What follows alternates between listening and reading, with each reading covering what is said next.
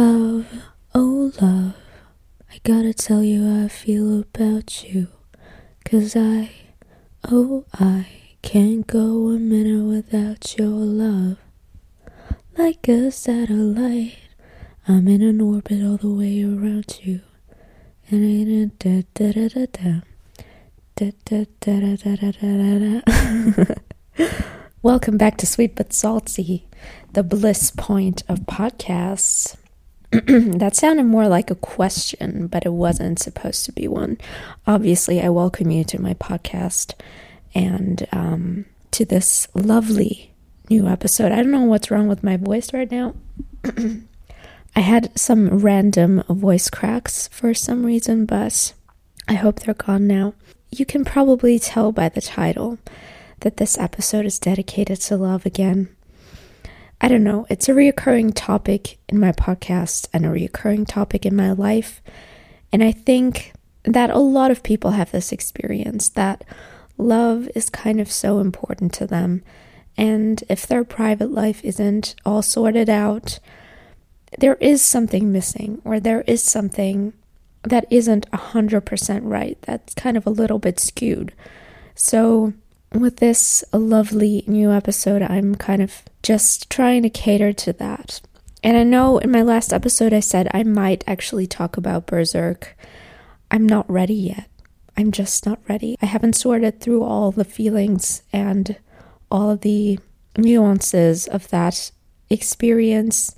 So I have to wait till I'm ready, and then I'll probably even record a video accompanying my episode on this podcast. So stay tuned for that. I'll definitely let you know when it's...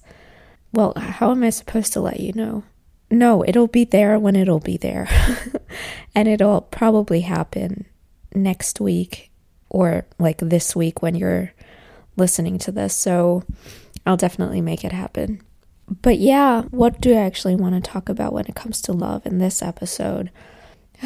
I've talked about so many different aspects of it, and never having had a relationship doesn't make it easier to grasp what it really is about and what it truly is about and what kind of experiences other people have made in their lives, because I just haven't made them. But that's not really what I want to talk about. I kind of want to talk about dating and how I'm over forcing connections or forcing anything at all. For those of you who haven't really known that, I have been into online dating for 2.5 years, which is a really long time. I know, COVID happened, and then during the pandemic, I sort of started using dating apps, as did a lot of other people, I think, but I haven't been successful so far. I don't want to say it's sad. It's not sad, it's just what it is. But I think, in my opinion and in my experience, it's so hard to find a partner online because we're all so screwed up and so messed up by hookup culture and casual dating. And I think it's so hard to find someone who is really self-reflected, because as a normal self-reflected person, and I'm realizing that more and more, you probably wouldn't use online dating platforms and apps to find someone like-minded. Yeah, and it took me 2.5 years to realize that I probably won't reach my goal using an online dating app. So I guess I had to learn the hard way, but I gave it a good amount of trial and error. A lot of trial, a lot of error, a lot of error.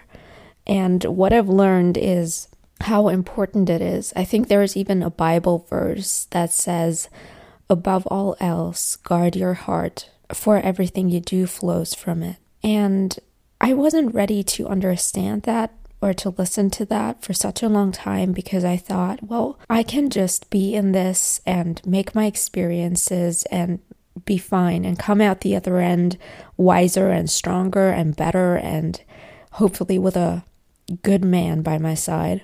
And for such a long time, I was really convinced that that would happen. Excuse my voice, I don't know what's wrong. So I was really convinced that would happen, and that could happen. But the reality was actually that the more time passed, the more I got sucked into hookup culture. And hookup culture is basically just a term that's being thrown around a lot, and that signifies that people just want to hook up with each other without any particular obligations or anything that only remotely resembles a relationship. So it's basically fine for people to sleep around, to hook up around, and to date around as much as they want. And having situationships and undefined relationships with people is like really the common theme when it comes to hookup culture. So that was just a very, very short summary of what I have experienced. And it might be different for other people. I might just be wrong, but I think dating apps kind of promote this way of loosely dating other people that is not healthy at all. And I wanted to say I'm not a psychologist, but yes, I am a psychologist, if you didn't know that. I have a bachelor's degree in psychology, and I think that there's somewhat of an effect of getting used to what you're around a lot. If you're continuously around a lot of people who just don't take love and relationships so seriously, you're very likely to adopt their viewpoints to a certain degree and to accept things that you wouldn't have accepted before. I have done a lot of things in this time that I never thought possible for myself. I might have a quite conservative background, but despite that fact, looking back at all of my experiences I've made during that phase of online dating, I think a lot of it wasn't okay, and I got used a lot because I allowed others to use me. I didn't really set boundaries, and I wasn't really able to say stop when I wanted to, and when I felt like it would have been better to just go slow. So it's definitely a learning experience, and also a really tough one, all in all. I did not guard my heart at all. I just went in there completely open-minded and naive to a certain degree, thinking that everyone would treat me so fairly and right as I treat others. And that's definitely not the case, especially with men. I don't want to say that all men are the same. They are absolutely not. We're all different. We're all different human beings. But the men who use those dating apps, at least the ones I dated, tend to be sort of open to using every opportunity that arises to get you to do things that they want.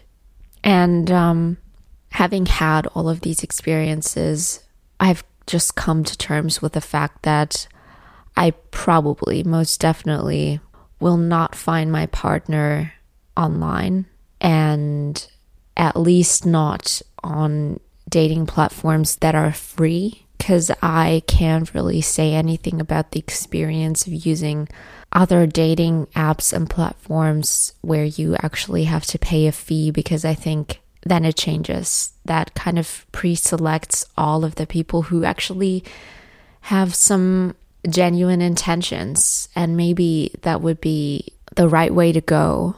But I, as I said, don't really have an experience with that, so I can't really say what it's like. And I'm too tired to try, I'm gonna be really honest. So I think I'm gonna leave it at that and just delete my final dating app as well.